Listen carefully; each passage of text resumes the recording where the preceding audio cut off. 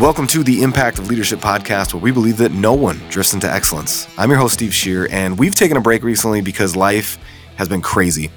Now remember, as I give you a little rundown, Impact of Leadership, or IOL as some people refer to it, is a passion project for Patrick and I. We both still work full-time with CCB Technology. So recently, as a lot of you know, Patrick's father and the founder of CCB Technology passed away, and what some of you don't maybe know is that within a few weeks of that taking place, we were notified as an executive team that we had to move the entire company out of headquarters and find a new place to go. Nothing that we did wrong.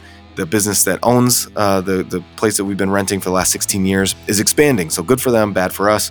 But even worse for us is that we only had about 12 weeks to make it happen. So there's going to be another episode, I'm sure, or more than one, where Patrick's going to share some of his stories and how we've turned this frown upside down, so to speak, and lemons into lemonade, because we did close on a building just recently. And by we, I mean Patrick, because it's not my money.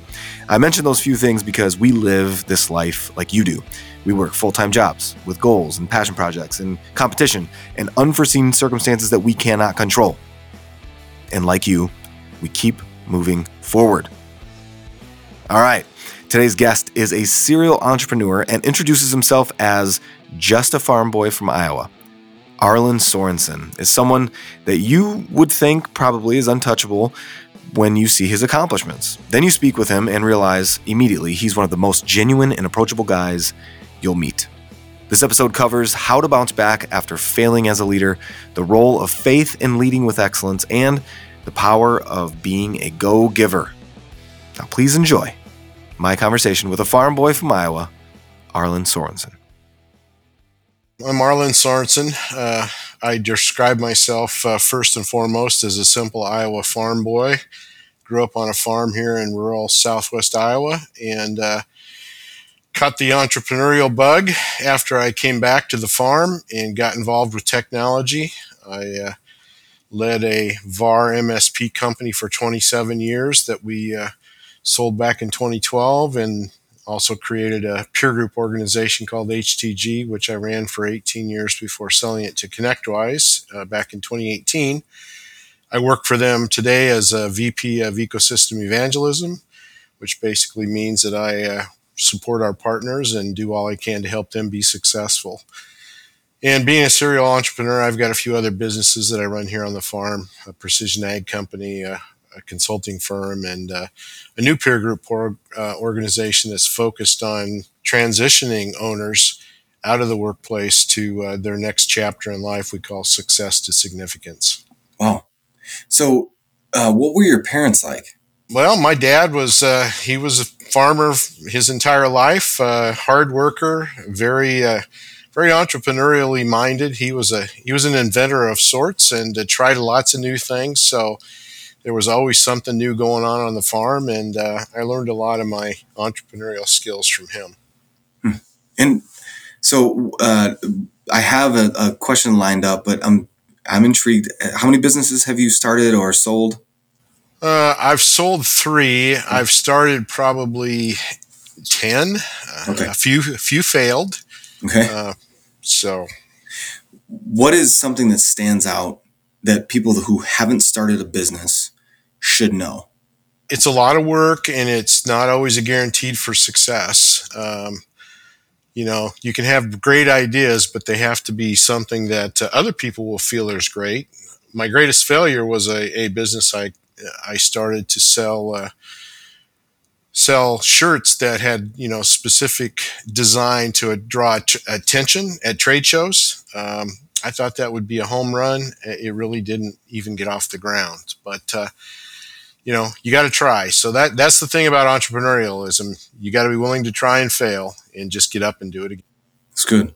And all these years, entrepreneurship, winning, succeeding, failing, learning lessons along the way, and also deeply ingrained in you, obviously, is the farm mentality, which I want to talk about in a minute.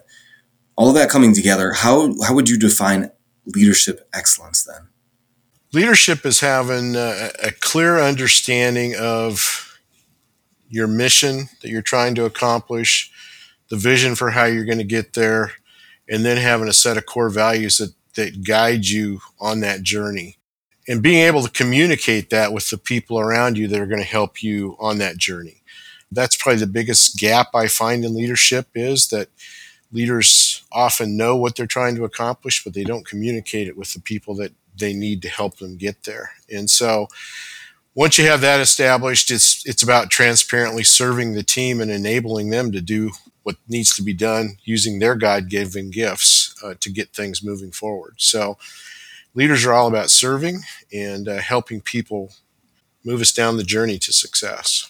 If you could, just for a minute or two, what advice would you give us in order to get to the point to be able to communicate clearly what our values are and that missing piece that you mentioned? Yeah.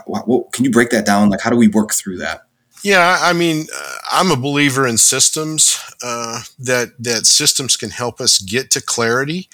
And so in our business, we use something called StratOp from the Patterson Center out in Colorado. It's a very disciplined system of walking through a number of different constructs to help pull out what it is you're trying to accomplish. What is that mission that you're trying to achieve? Clearly defining kind of that end state goal, then diving into what's the path look like to get us there? What's that vision that will take us down the road to achieving the mission?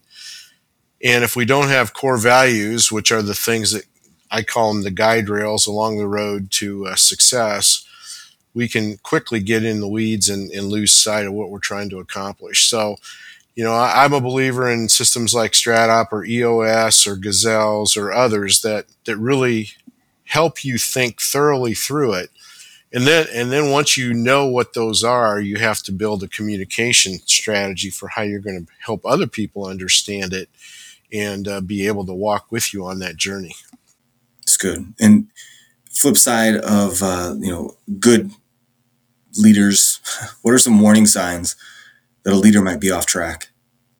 Well, I think shooting from the hip all the time, where you really haven't taken the time to think through things clearly. I've made that mistake far too many times. Failing to communicate, that's the other thing that I think a lot of leaders are guilty of. We see it clearly. We just take off and expect people to come behind us and follow us. And often we're going too fast and they don't know exactly what the destination is. So they have trouble, staying along on that journey. So communication really is one of the key elements of success for leadership. If you can't communicate clearly what it is you want to accomplish with the team around you, they're going to have a hard time helping you accomplish that mission. Technology hiccups are maddening. It should just work so you can focus on growing your organization. Your technology should accelerate your business, not slow it down. See if any of these sound familiar to you. Yeah, I'm not 100% sure that my company is secure from cyber attacks. Unexpected IT costs keep eroding our budget. Now, we can't afford an internal IT department. Or, conversely, we can't afford to have our IT department burn out. IT issues are irritating my employees and hurting our sales. And lastly, there's no clear return on our IT spend. But wait, there is hope. CCB Technology guarantees satisfaction for every managed services customer or your money back. CCB has a 98% customer renewal rate of 4.95 out of 5 on each survey score that's tied to each ticket that's submitted by the end user. So that 4.95 is reflective of what they experienced on resolution to the ticket that was submitted. And 99% of all these issues can be resolved remotely. The best part, it's choose your own adventure with CCB. Assessments, projects, help desk, security, backups, fully managed options by CCB's team or co-managed alongside your team. Everything, all of this is customizable based on your needs. Take the first step to a better IT experience. ccbtechnology.com. Click the blue Schedule a Call button to get started. You're not stuck. ccbtechnology.com for IT that moves your organization forward. Now, back to the show. You said it already at the beginning or in the intro that you're a farm boy. My 70-year-old mentor is a farm boy also. I have learned a ton from him as he looks back on his childhood and lessons from his dad. And you have an email I'm not sure if you call it a blog, that I get forwarded to me constantly from our owner, Patrick Booth, Lessons from the Farm.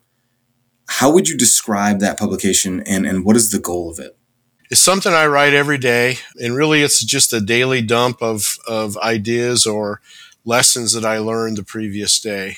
I began writing back in 2000 when I was going through some challenging times in my company and in my marriage, and I found that writing really helped me to, clarify my thoughts.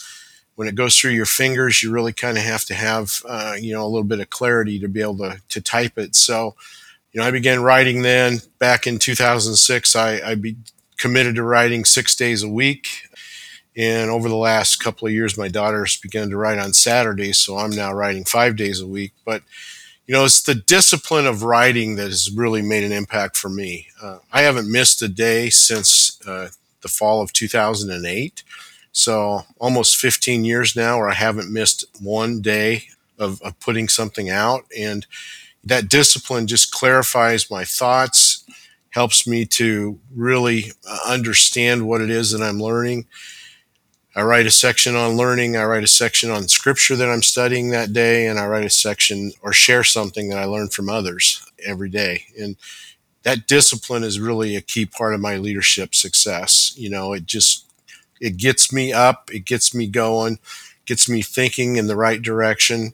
And, so at the end of my hour and a half of prep, I hit the button and it goes out to about 800 folks around the globe and gets shared from there. So it's been a real help to me becoming more mature as a leader and being able to communicate far more clearly. So it's definitely the most robust email that I get in my inbox for sure. And every time I think, how in the world does he do this? So could you tell us a little bit about your process? Could you describe your process in putting that email together? It sounds like it's a morning thing. I heard you say an hour and a half, but I'd love to know kind of more behind the scenes. It's a daily discipline.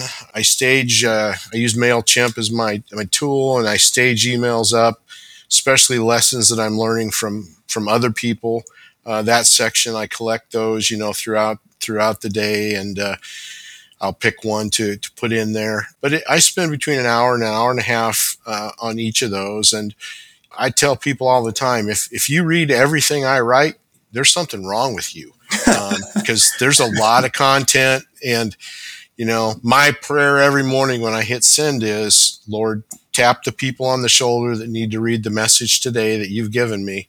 And, almost every day I get a handful of emails from people that said, wow, this was really spoke to me.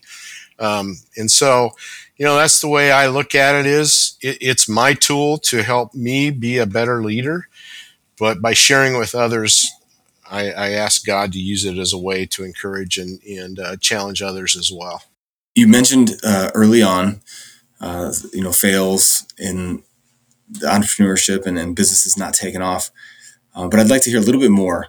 Since you cracked that door, I'd love to hear a little bit more about what you've learned from failure, and maybe where failure has taken place along the way, so that others that are listening to this can identify with that, or maybe, as my mentor says, learn from my mistakes so that you don't have to repeat them. Exactly, and that's a key thing to really focus on, is that we don't have to all make every mistake ourselves. By learning and listening to others, we can avoid some of the things that we know could get us as well.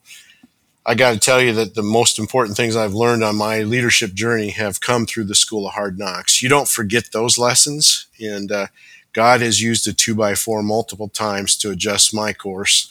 I had success early on in my technology business, and one of the early things that got me in trouble was I read the press. I fell into pride and thinking that we were so special, and grew the company way beyond what I ever dreamed could be possible.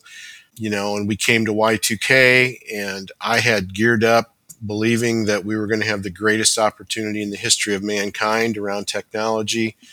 Y2K missed Iowa completely, and we were in deep trouble. We had way too many people for the business we had, and the business was financially on the verge of failure. So that was one of the major lessons that God taught me is you can't believe everything you read, even if it's about you, and you got to make sure that you're not running the business on pride rather than reality.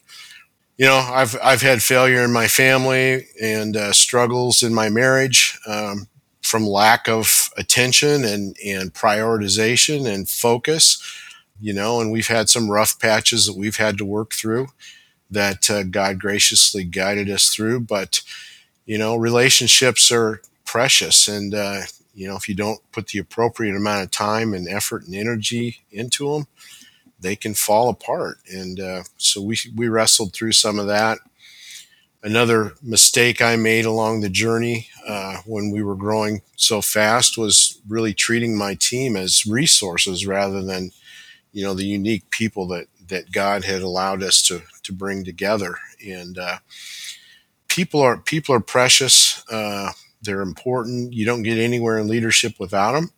And making sure that you see people for who they are and you treat them appropriately is a lesson I had to learn the hard way.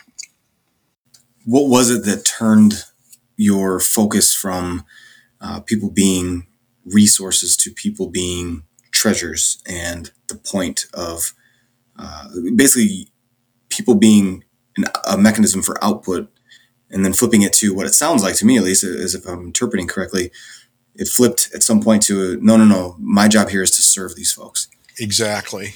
Yeah, it was the transition to servant leadership, and there were just some really hard conversations, and we lost some people. I had an employee come into my office and said, "I feel like I'm a number, not a teammate." And some of those things just have to hit you right between the eyes before you wake up and really understand. And I began to study and read and John Maxwell's stuff about leadership and others, and just realizing that there is no leadership without people. The real test of a leader is to turn around and see who's following. And if there's nobody following, you aren't a leader. And that was kind of what I realized was going to happen if I wasn't careful. So my whole mind shift of being, this guy that had it all figured out and was going to be at the front of the pack had to shift completely to the people around me are the people that are actually going to get things done. And I need to be behind them and supporting them and lifting them up and removing barriers so they can do what God created them to do. Mm-hmm. So did your view of success shift along the way as well? Absolutely. Success was all about me early in my career. And I realized that it's not about me at all. It's about the people around me and the people that we serve. So I had to shift my mindset completely to what really mattered. And that was taking care of the people that were on our team and taking care of the customers that we served. Because without those two things, there was no leadership or no company. So then when you look back on the last couple decades that you've been in leadership, the ups and downs, whether you or people on the outside maybe would define success or failure, internally, what role, because you've spoken about it several times so far, but I want to hear specifically, like, what role does faith play in your leadership style? Well, faith is central to who I am. So it is central to leading. And that was really one of the issues early on in my career that caused some of the failures. I bought into the idea that, you can't have faith and business. They don't go together. So my mindset was, I'll check my faith at the door when I walk into the office and, do my job at work, and then I'll take it back home with me after I'm done for the day, and we'll separate it. Well, the problem became that I checked it at the door, but I never picked it up when I left, and pretty soon I was on a slippery slope of faith was really not central at all. I'd put it on the shelf basically because I bought into the lie that faith and work can't go together. That was one of the biggest two by fours that God had to use in my life, was to make sure I understood that faith is who you are, and it's not something you can check at the door, or nor should you even want to. So I immediately figured that out after some very hard lessons, and shifted my mindset to really understanding that Jesus was the greatest leader that ever walked on this planet. And, his style was servant leadership. And, so here we are 2,000 plus years later, and still the output of that leadership is all around us. I learned that lesson in the 90s, and God was gracious to help me restore some of the things I had messed up royally. And I began to follow that approach to leadership as I began to create the peer groups and other things, modeling it after the way Jesus was leading. And that has been effective for me. So faith is right in the middle of everything I do. And I believe strongly that we just can't separate our work or our life from the faith that we have. Yeah. It reminds me, colleague that I've worked with for 10 years now. He says, and we quote him often, that people like to say there's two cups, but there's a home life, there's a work life, there's two different cups, but really it's one cup. And it reminded me of that, because what you're describing sounds very similar. That you're the same person. So either what's inside, is it inside you or not? Is faith central or isn't it? You spoke before about guardrails, and I wanted to come back to that. I wasn't sure when, but I think now would be a good time. So you said multiple times where, God has used a 2x4 to swipe you upside the head and get your attention, where you were really close to ruining things, or you went back and had to rectify some things that got messed up along the way. As you've built a career and rebuilt maybe some bridges or things like that, what could you talk a little bit at least about the guardrails that you've been putting out in front of you as you walk the path forward after experiencing those things? It's really about core values and what you're going to prioritize and choose to follow in every situation that you face in life. And I would tell you that in the 90s, my focus shifted to me as being the center of life, and that was a big mistake. My first core value is that God is central, and He is the foundation of who I am and what I want to do. And then family comes, right behind that, and loving people. Core values really help keep you grounded. And one of the things that I've really worked hard to do is to communicate those core values to everybody that is on my team, and encourage them that if they see me ever violate a core value, I expect them to be in my office and telling me, because I need to stay the course. We aren't designed to do it alone.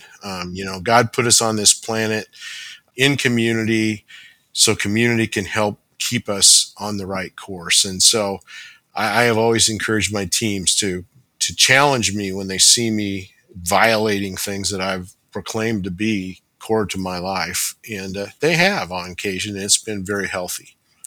I 100%, and one of the core values for impact of leadership is community. And what's behind that is just what you said. We believe that we were created for community, and God demonstrates that himself. Absolutely. So that's one of our, so we're right in line. And I'm hearing you about the core values. And I only have a couple more questions, but I would think about it if I didn't ask this. Do you have tips for folks that maybe haven't figured out their own core values or been able to actually articulate. They might be able to say, I know what I believe, or I know what I stand for, but they maybe haven't gone through the process of articulating those. Do you have tips on how to distill that down? One of the tips I would give you is to ask the people close to you, what are the things that they see in your life that you hold dear and true. The systems that I talked about earlier have got tools in them that help dig those things out. The thing about core values is you want them to be, real, not aspirational. And so when you select those core values, it needs to be the way you're going to live your life, and what you're going to use as guardrails and keep you on that course. So don't pick aspirational things. Gee, I wish I was like this. It's here's who I am. Here's what other people see in me. That's one of the better ways to get input. But really just taking the time to think clearly and pray about it. It's an exercise that anyone can do, with a little bit of effort. It's good. I was challenged by one of my good friends who happens to be a pastor at our church as well.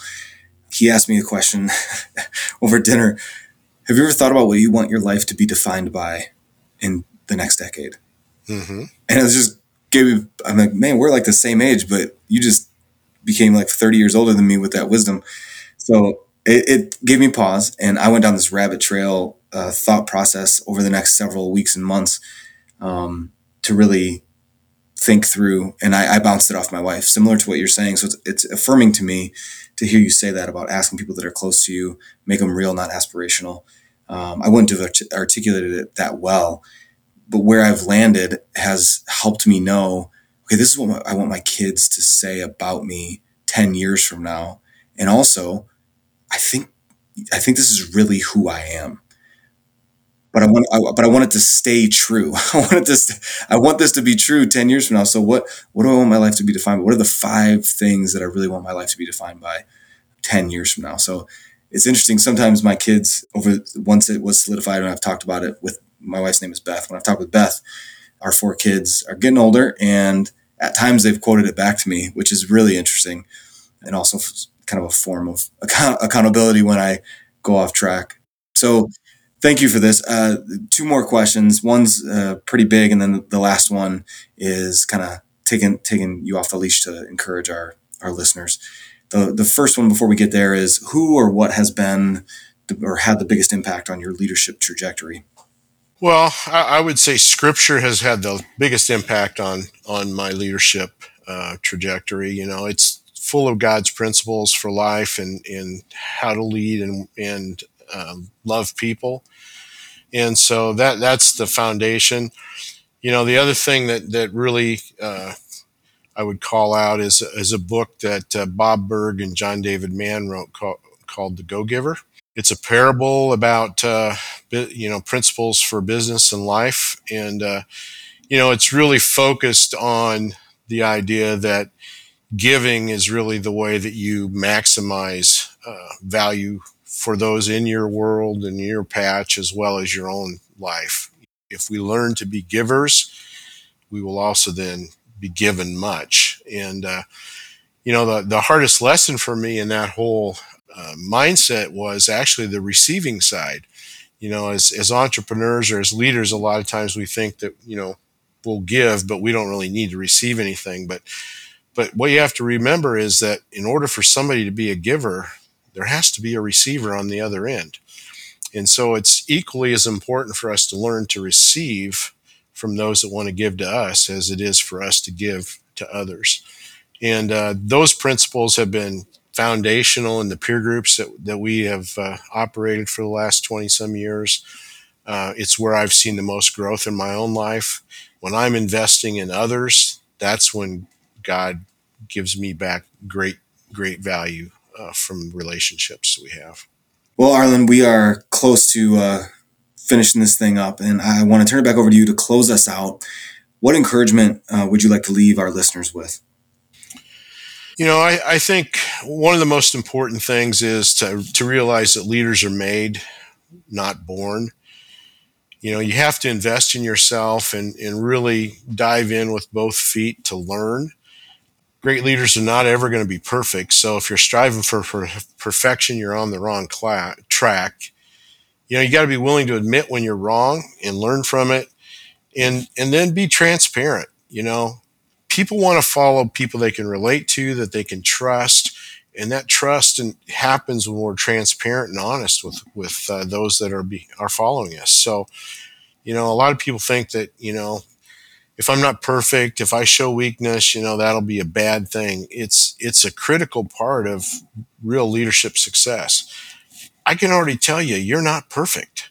So just be real and communicate, effectively with the people around you, and that will move you forward in your leadership journey. This has been edifying, to say the least. Thank you, Arlin, for, again, taking time, for living this stuff out, for being an open book about missteps and failures so that we all can benefit. It brought value to this conversation, but also encouragement to me in particular, and I'm sure our listeners. I will follow up with you, Arlin, and make sure that there are some links to the content that you mentioned before. I already wrote down a couple of things, the Go Giver and some others that I want to have in the show notes for added value for those that are listening and want to take this thing further. So thank you again, sir. I really appreciate your time.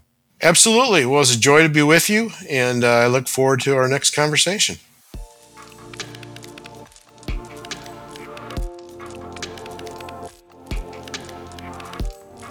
If you're new to the podcast, we always do takeaways and action items at the end of each episode to make it real. So here we go. So first, takeaways. I've got one for you. It's a big one. If you get off track, own it. Apologize. And to be preemptive about it, keep people around you that will risk hurting your feelings so that you know the truth, because those people actually care about you. Action items. I've got 3. Number 1, get a mentor if you don't have one. Number 2, if you have a mentor, ask them or your spouse or a close friend 2 questions. What's one thing I should keep doing? What's one thing I should stop doing? Number 3, read or listen to The Go Giver. It is so good and so easy to get through.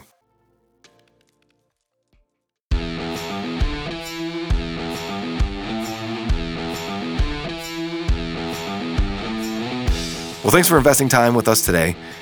We've got more where that came from. Over 130 podcasts like this one and over 75 blogs with practical application. And then we've got videos that will make you laugh as well. Go to the show notes to get more leadership content and some wind in your sails.